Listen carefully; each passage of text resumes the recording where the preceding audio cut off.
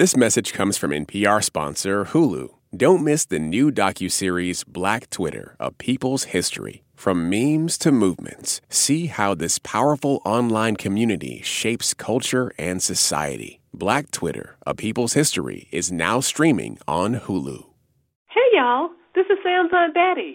This week on the show, retail columnist for Bloomberg Opinion, Sarah Halzack, and NPR congressional correspondent Susan Davis. All right, let's start the show. Hey, y'all, from NPR, I'm Sam Sanders. It's been a minute. Happy weekend to my listeners and to my guests. Sarah Halzack, my good old friend who covers retail at Bloomberg. Sue Davis, who covers Congress for NPR. Happy New Year. Happy New Year, Sam. It's so good to see you and hear you, and it's so good to hear Aunt Buddy's voice. I know, and it's so good to have you back, Sue. This is your first appearance on the show since becoming a mother to a very, very beautiful baby girl. It's true, and this is only my third week back at work from maternity leave, and I came back to cover a government shutdown, so it is truly like I never left. Sarah, great to have you here as well. Yeah, Happy New Year, Sam. Happy to be here. We are joined in studio by another friend. Her name is Taylor Swift. You're so gorgeous, I can't say anything to your face. Playing one of her songs right now 'Cause look at your face. called Gorgeous from her latest album, Reputation. I'm so furious at you for making me feel this way. And there's a reason I'm playing it, y'all. Tell me. What's the reason? So this week, Taylor Swift and her empire announced that they are going to shut down her social networking app, The Swift Life. I didn't even know she had a social networking app. Nor did I. Is it a dating app? Is for Swift fans? No, it was just like a social media meeting ground for Taylor Swift fans to talk about Taylor Swift and come together as one fandom. Did they determine that they could just easily do that on other existing social networks? No, it's even sadder than that. Oh, so no. they launched this website at the end of 2017. It's kind of a promo vehicle for her album that came out around that time. And within 2 weeks, it had become a cesspool. Like, there were these nasty debates about politics and sexuality and what they wanted to be this marketing tool with, like, Taymojis and, like, video content. It just became, like, online bickering. Like Kim Kardashian's app. Yeah. Right? Yeah. Like she created an app that's just like her lifestyle brand. They were trying to do that. So basically this week they announced that Swift Life is dying. It's going to shut down February 1st. And it was just like this one more instance proving to me that given enough time, everything about the internet and every social media app and every social media space turns to trash. The internet can't stay pure. Except Instagram, maybe? I'm still holding out for Instagram? No? Am I wrong? I don't know. I feel like now that's getting sullied with ads, too, that it's good point. making it. It's just an open sewer, the internet. It's just how it is, you know? Although, did I just come up with my $1 million idea for a Taylor Swift dating app for Taylor Swift fans? Absolutely. I think I gotta go, guys.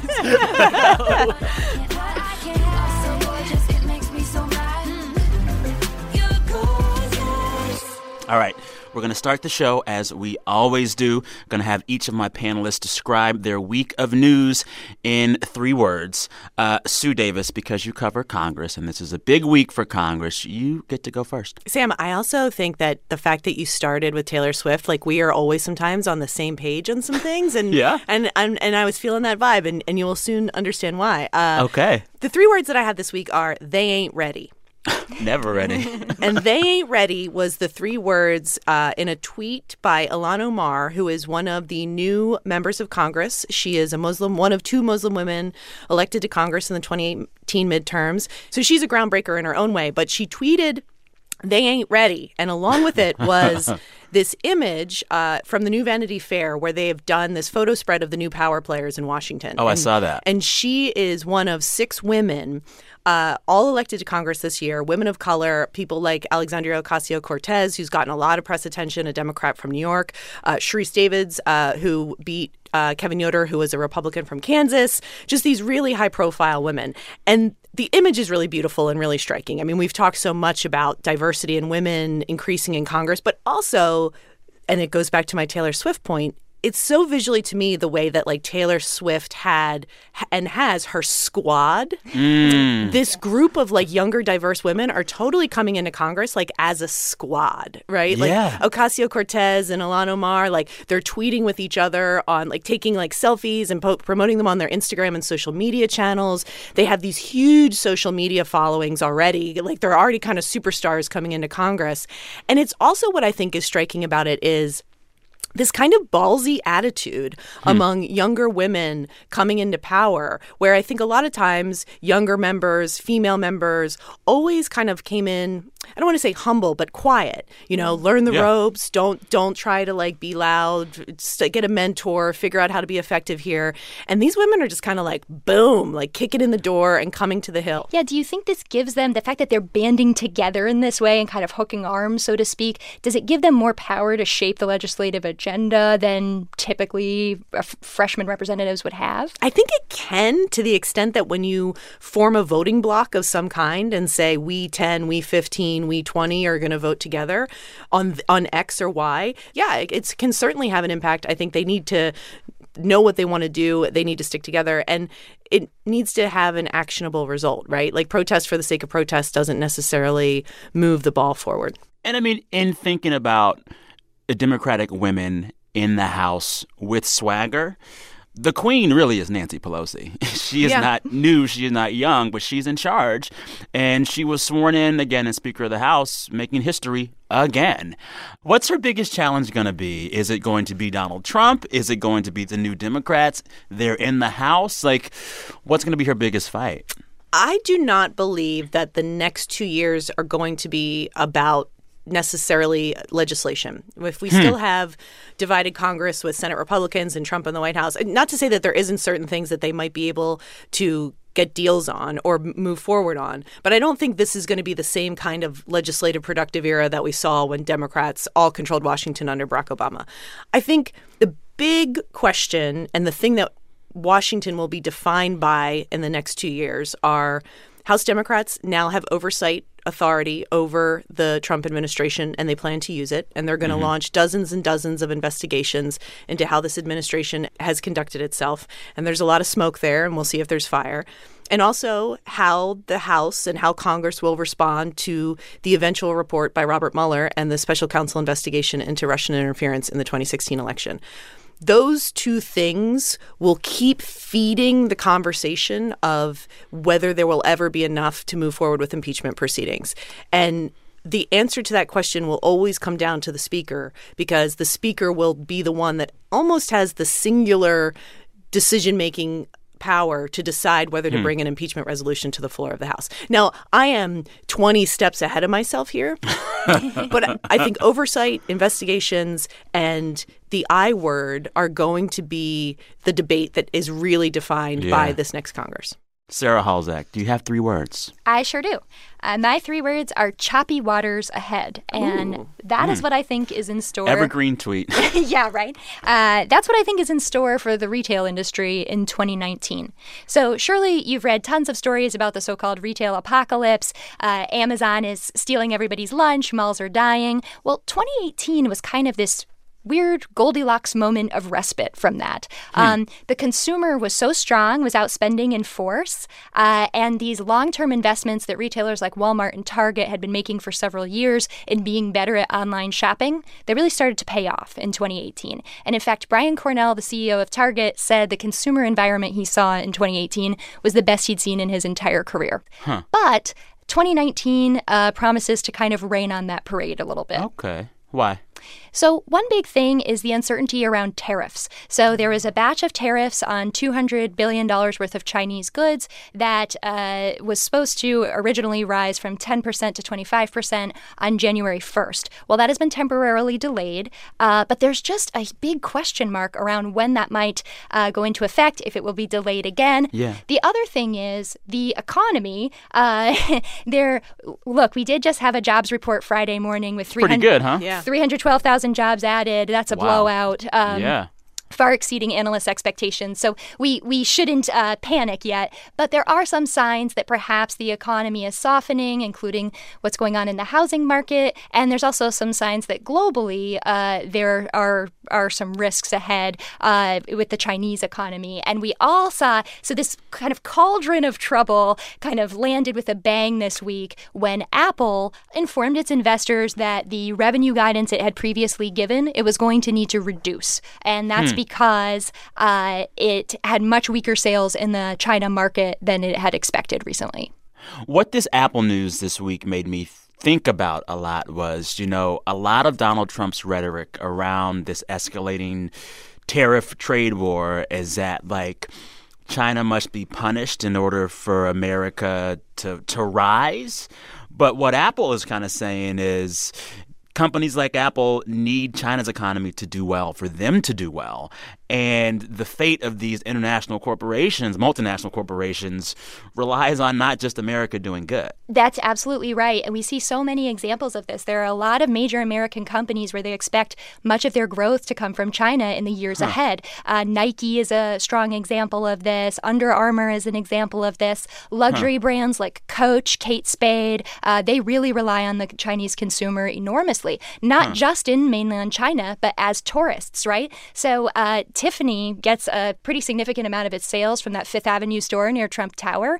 And a lot of what's going on there is international tourist spending. It's tourists coming from China or other markets. And so if those consumers stop taking vacations to the U.S., that's no good. Another interesting example of this is Starbucks. We all know here there's a Starbucks on every corner. Starbucks does not have a lot more room. Sometimes there's two on a corner. Right, exactly. We all know Starbucks does not have a lot more room to grow in the U.S. market. And so China is very key to their forward-looking business strategy. They're opening a store there. I think it's something like every 15 hours right now. Wow. And so if the Chinese consumer is not confident, is not in good shape, that does come back to haunt this large U.S. business. Yeah. Do they have pumpkin spice lattes at the Starbucks over there, too? Ooh, I wonder if they've got some, like, Chinese popular flavors that would not be popular in the U.S. The way that, like, Japan has, like, green tea Kit Kats and things like that. Yes, and McDonald's has special menus for international markets. Individual location. I do not know if the PSL translates to the China market. That's a good question. That is that's a good scoop. For sure. You need to be I would read that I need to column. go to China and go deep on this one. Anyway, I have 3 words. Tell me. To the moon. And this is also about China.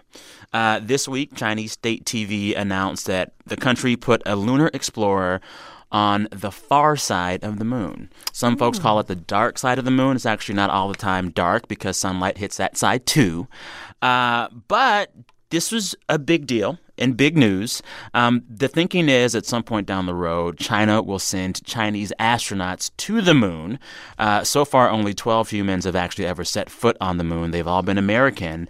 But China's saying, we're coming for y'all. And I wonder, like, are Americans seeing this and worrying about it, or is it a thing that kind of politicians worry about? I think I hear a lot of rhetoric in D.C.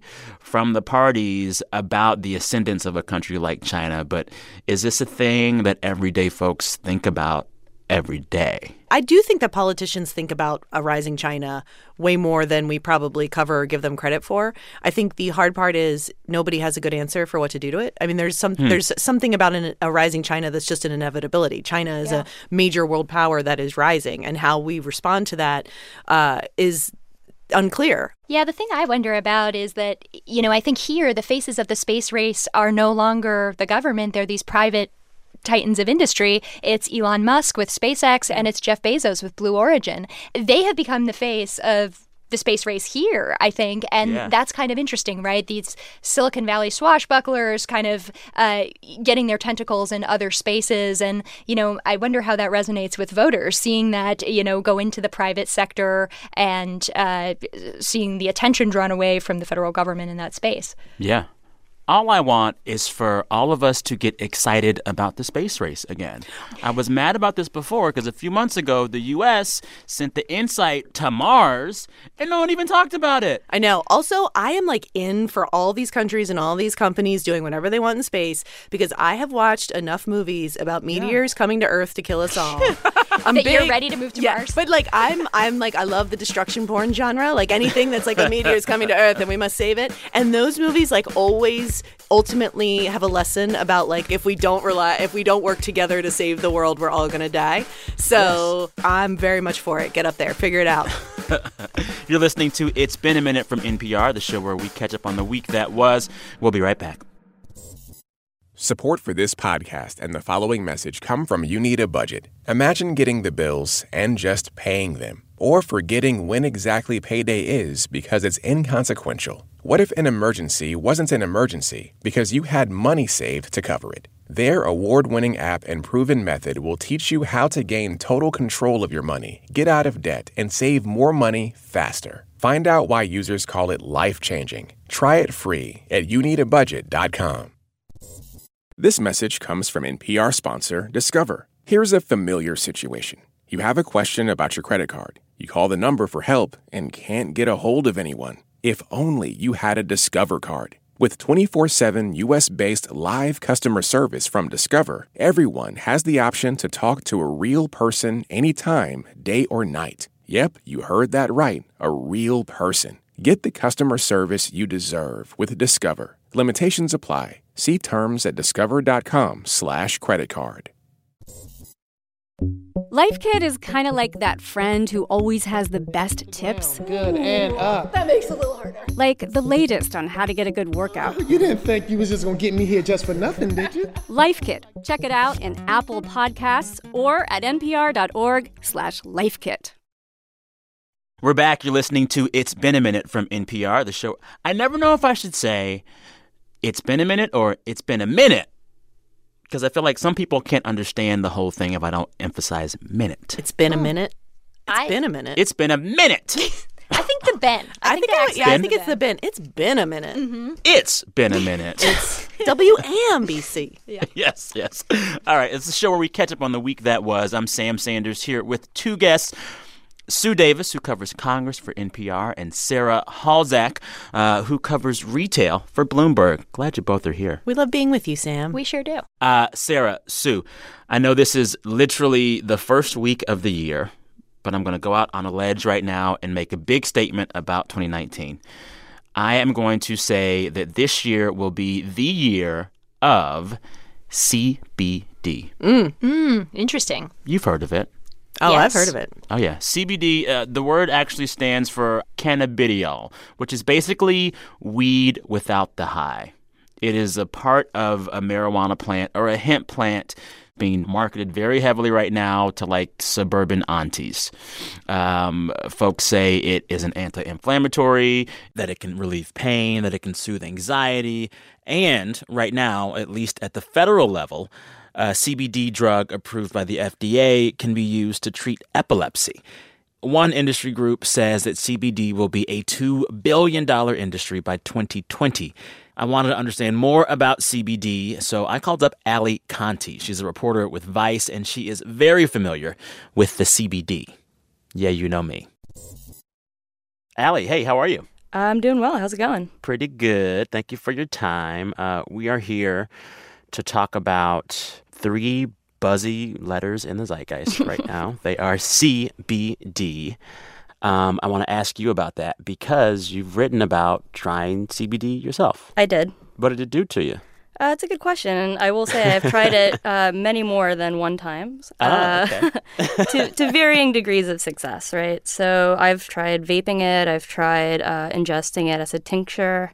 I've tried eating it as a gummy. That's just like a little drop or what? What does that mean? Sure, yeah. It's like a little dropper bottle, and you put it Okay. either under your tongue or in some water, and then you drink the water. Such a great word, tincture. I know. You don't get to use that very often. It's a good one.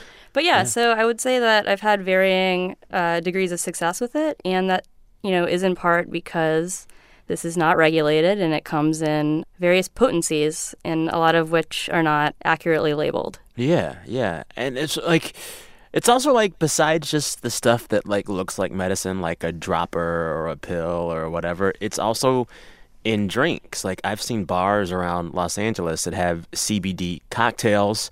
My favorite internet person, Gwyneth Paltrow, talks about CBD cocktails on her wellness site Goop. Oh, I was also going to mention CBD coffee. I don't know if you guys have that out there. I find that to be the funniest one because absurd. If you're drinking coffee, aren't you just kind of negating the effects of the coffee if it alleviates anxiety? I don't really understand what the purpose of that is. Coffee's an upper. Right. Not sure what you would mix that with CBD for. So you have written about trying CBD. You work for Vice, and Vice gets shipped a lot of CBD products, but you tried it in this thing you wrote where you use some CBD, I don't know, essence oil in a jewel pen. These are the pens, the vape pens that are famous with the kids. That's the other buzzy thing out there right now is the Juul. So I mixed the two biggest fads together to see what would happen. Yeah. You wrote in the piece, quote, "It felt like the internal volume turned down a little bit," and you compared it to having exactly one glass of wine. Exactly. Yeah. So it's kind of like a naturally occurring Xanax, maybe? Sure. Yeah. And the guy who made those CBD Juul pods that I wrote about actually used almost that exact phrase to describe his product.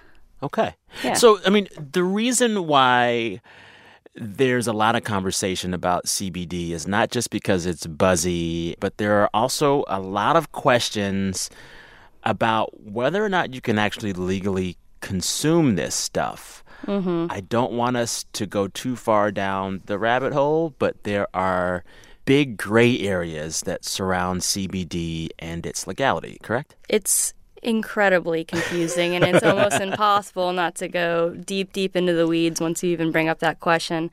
But the short answer is that the stuff that you're seeing on the shelves, and it's ubiquitous, like you mentioned before, but that stuff is not legal. It's not legal. Correct. It's like in a gray area. It's not something that, the DEA before was going to go after, but it's not. It was still like a scheduled drug, just like heroin or meth. But also, on December 20th, the newest iteration of the federal farm bill was signed into law. Yes. And that actually descheduled hemp. Descheduled hemp, but did it deschedule CBD that's derived from hemp? Yes, but there isn't any yet. So basically, the CBD that will be descheduled and that you'll be legally able to carry around doesn't really exist yet. It has to be made using this very specific method that has just been codified.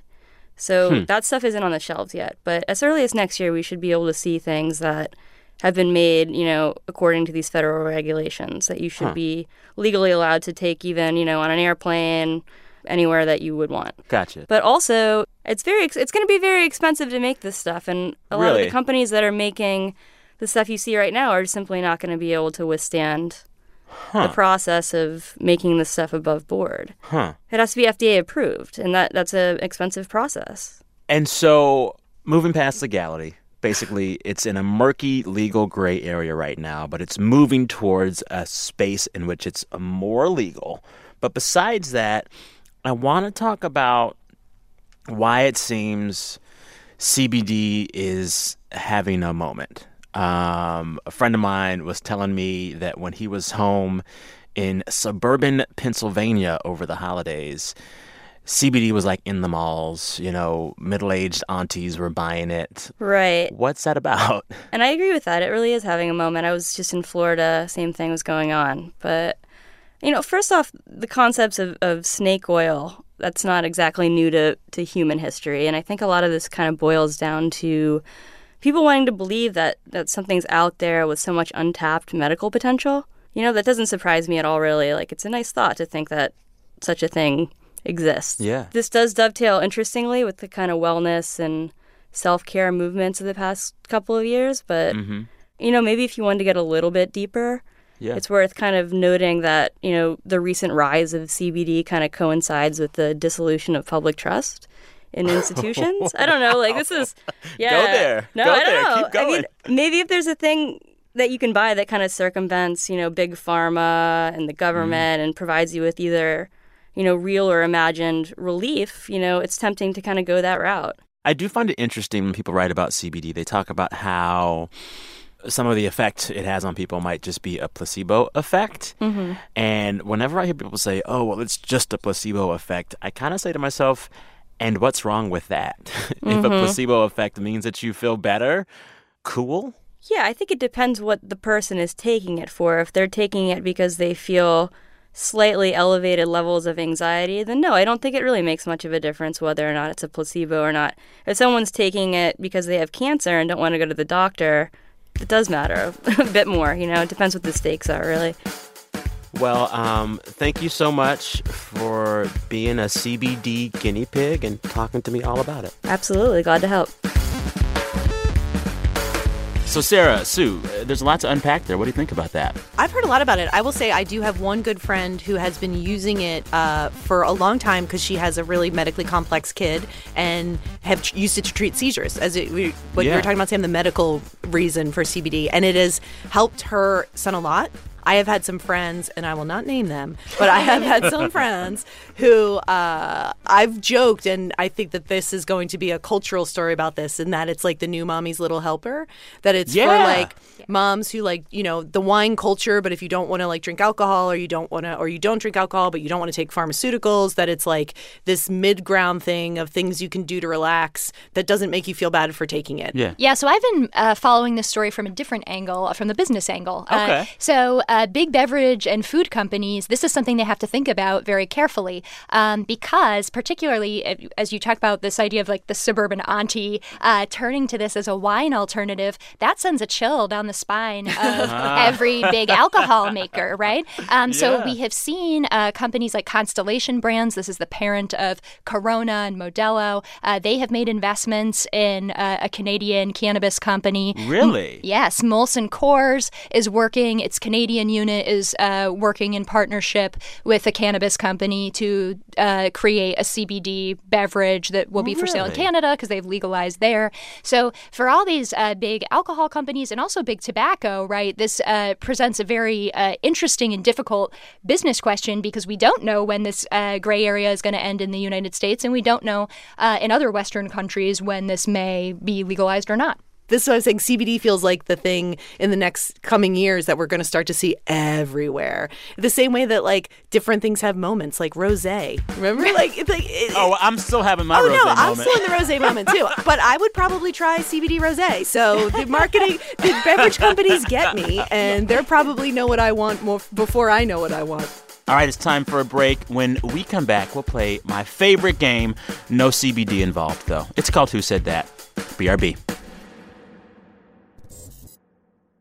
Support for NPR and the following message come from the American Cancer Society. Dr. Alpa Patel leads a team that researches cancer risk factors, and she shares how her team makes an impact.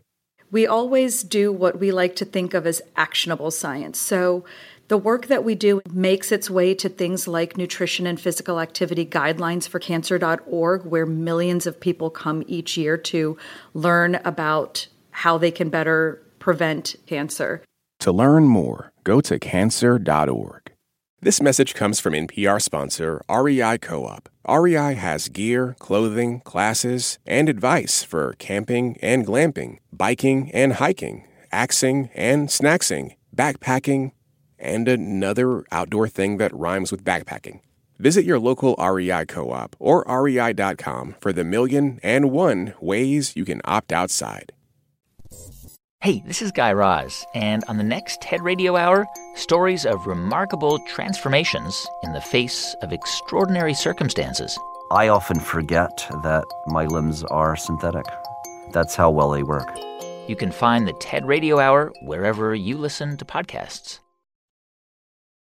We're back. You're listening to It's Been a Minute from NPR, the show where we catch up on the week that was. I'm Sam Sanders here with two guests, Sarah Halzack, who covers retail for Bloomberg, and Sue Davis, who covers Congress for NPR. Y'all, it's time for my favorite game. You both played it before. It's called Who Said That? Ooh, and been saying that. Who said that? Who said that? The game is very simple. I share a quote from the week. You have to guess who said that or get the story I'm referring to or just get close. I'll give you some hints as well. Of course, as you both know, the winner gets nothing but bragging rights. Which of you is most prepared to win? I want to win, but I am also have been out of the news for a while, so I feel like Sarah is entering this contest with a little bit of an advantage. But oh no, now I'm going to look bad if I don't win. First quote, ready? Mm-hmm. Boy and girl have just one wish for 2019, and it is that you not end up in the hospital due to memes. Oh, is that? This the Bird Box? Yes. Oh, that's a tie. Yes. Yeah.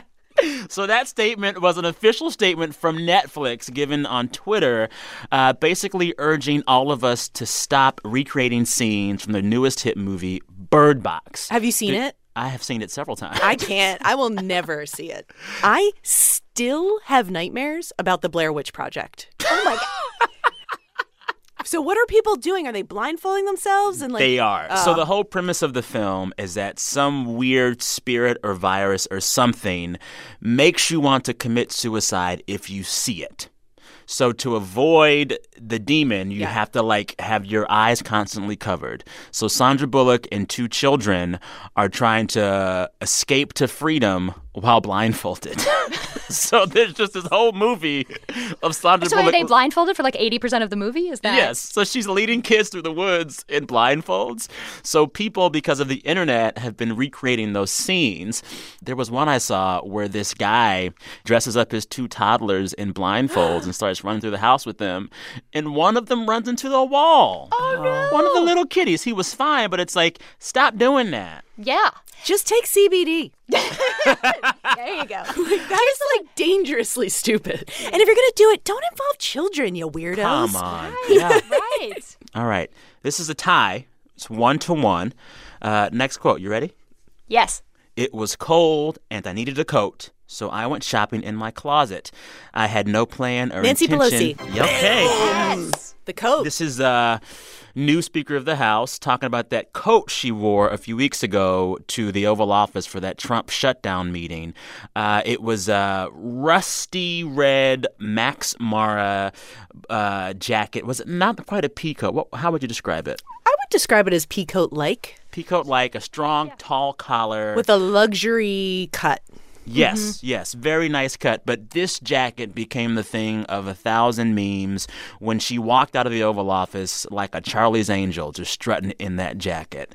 And she talked about it this week with Elle Magazine and said, there was no big plan. It was just a jacket that was clean in my closet. She said, quote, clean should be the first criteria. It was just clean. This is my thing, too, with that. Like, if you make decisions to try and become a meme, it doesn't work. Like, the best memes happen by accident. Yes. Max Mara, the brand that made that jacket, says they're going to bring that jacket back. But, like, who is that consumer, right? Because how much does that jacket cost? Like, a Max Mara coat. I was going to say, that's got to be high 3 figures or low 4 figures. You know? Like, yeah. I don't think that's, like, young millennial women buying that coat. Or they think they're going to, and then they look at it, and they're like, oh, never mind. Well, and the other thing is, how long is it going to take them to reproduce it and get it on shelves? Yeah. All right. Last quote for all the marbles. Y'all ready? Yes. I'm ready. Okay. Quote, we find the passenger acceptance of floppy-eared dogs is just better. It presents just a little bit less of a concern. Doesn't scare children. Who said that? Is it about emotional support animals? Is that where we're going? It's about the kind of dogs that you see in airports. Bomb-sniffing dogs? Yes, but who is in charge of those? TSA? Yes. Oh. Is that a tie? I don't know. I don't know. You can give it to Sue. Okay. Did I win? I think in you your did. face. So this week, TSA, the Transportation Security Administration, they announced that they're going to begin phasing out pointy-eared dogs for searching and stuff at airports. Like German Shepherds? Yeah, and replace them with only floppy-eared dogs. Like golden retrievers. Yes, because they say people are just less scared of floppy-eared dogs. I think that's probably true. That checks out. Sure. Because I'm thinking of like Doberman pinchers that can have pointy ears, or German Shepherds, or I think that sometimes those dogs do seem more like authoritarian than like a golden retriever or a lab. At alert. Yeah. Right? But as a dog person, I got to say, there's no such thing as a bad dog, only bad people. I agree with hurts that. my heart. That is definitely true. I know. Anyway, that concludes Who Said That. Sue, you're a winner, but you get nothing. Now it's time to end the show as we do every week. We ask our listeners to share with us the best thing that happened to them all week. We encourage folks to brag. We asked folks at the end of 2018 to send us the best parts of their entire year. We got so many of those responses. We're going to air some more of those this week as well. So right now you're going to hear some best things of the week and some best things of folks last year. Let's take a listen. Hola, Sam. It's Maggie. And Megan from Minnesota. The best part of our week is being in Mexico celebrating our 40th birthdays and the New Year with our best friends. We love your show. Prospero año nuevo a todos. Hey, Sam. It's Jessica from Paragould, Arkansas. The best thing that happened to me all week was I graduated with my master's degree in educational leadership. The best part of my week happened on New Year's Day when my 15-month-old daughter finally took her first steps toward me. Hey Sam, hey show. This is Mags Calvet from Columbus, Ohio. And the best thing that happened to me in 2018 is that I came out as transgender, and my family, my graduate program, and my Ultimate Frisbee team were all lovely and affirming about it. So, what more could you need? Hi Sam, this is Lara in Arequipa, Peru. The best thing that happened to me this week is kind of bittersweet, actually. I successfully finished the last week of my Fulbright grant as an English teacher, and I've been sharing this Fulbright journey with my 2 daughters, and now we are getting ready to head home to North Carolina. Thanks for keeping me connected to things going on stateside. Hey y'all, this is Andrea from Los Angeles, and the best thing that happened to me this year is that when I leave my office before Christmas, it will be the last time that I leave my office because I'm leaving my job and I am changing my career. I don't know what the year holds, but I know it's hopefully going to be fulfilling. Hey Sam. Hey Sam. This is Caitlin, and I'm in Chico, California right now. And the best part of my week is spending the Christmas holiday with my whole family post the campfire fire and our grandparents losing their home and us all being together safe and happy and having a really fun time. We wish you the best and happy holidays. Happy holidays! All right, take care. Thanks. Bye. I love the group ones. Yeah, all of those just warm my heart. They really do. Happy birthday to Maggie and Megan. Thanks to the other voices you heard there, Jessica, Grant, Mags, Laura, Andrea, Caitlin and her family. That's beautiful. I actually was in Mexico recently as well for New Year's. Went down to the beach. Where? Primo Tapia. It's in between Rosarita and Ensenada, kind of on the water. On the Pacific side. Pacific side. Yeah. You got this nice Airbnb on the beach. We get there, it was like 48 degrees and rainy. Whoopsie daisy. But it was still fun. Got some good Mexican food. It was delightful. How'd you guys do your New Year? I had the first adult, I would say, the first mom New Year's of my life in that I have a new baby. So I went, our friends of ours always have a party, but I went on the early end and was literally home by 8 o'clock. Sarah, what about you? I was just here in D.C. at a small party at a friend's house, but here's the key thing that they did that I thought was a win. Mm-hmm. They didn't put out dinner until after midnight. Whoa. So you had to stay. You had to stay. They put out the ziti like right at that moment. Where is ziti a New Year's thing? I don't know. It is now. That's what they did, and it was successful. You put out the baked ziti right at the point where people have had like quite a bit of champagne and need to eat something, and it really keeps the party going. Pro tip. All right. We are going to say goodbye to you all right now, and we're going to go out on Taylor Swift and her song Gorgeous as we mourn this week the demise of her social media site, The Swift Life. The Swift death is over. Sorry, Taylor. Many thanks to my guests this week, Sarah Halzack, who covers retail for Bloomberg, and Sue Davis, who covers Congress for NPR. Thank you both for being here. Thank you, Sam, and have a great 2019. Yes, it's going to be great. It's going to be great. I receive it. This week, the show was produced by Brent Bachman and Anjali Sastry with help from Alex McCall. The show was engineered by Josh Newell. Our fearless editor is Jordana Hochman, and Steve Nelson is our director of programming. Our big boss, she signs my paychecks, is NPR's Senior VP of Programming, Anya Grundman. Listeners, refresh your feed Tuesday morning for my chat with Katherine Hahn. You might think you don't know her, but you do. She was in I Love Dick, this really amazingly strange Amazon Prime series. She was in the Netflix movie Private Life, which is getting a bunch of awards buzz this season. I talked with her all about what it's like for her to play women on screen who are brilliant and tough and rough around the edges and anxious all at the same time. You'll enjoy it. Check for it on Tuesday. All right, listeners, till next time, thank you for listening. Thank you, Taylor Swift, for this bop. I'm Sam Sanders. Talk soon.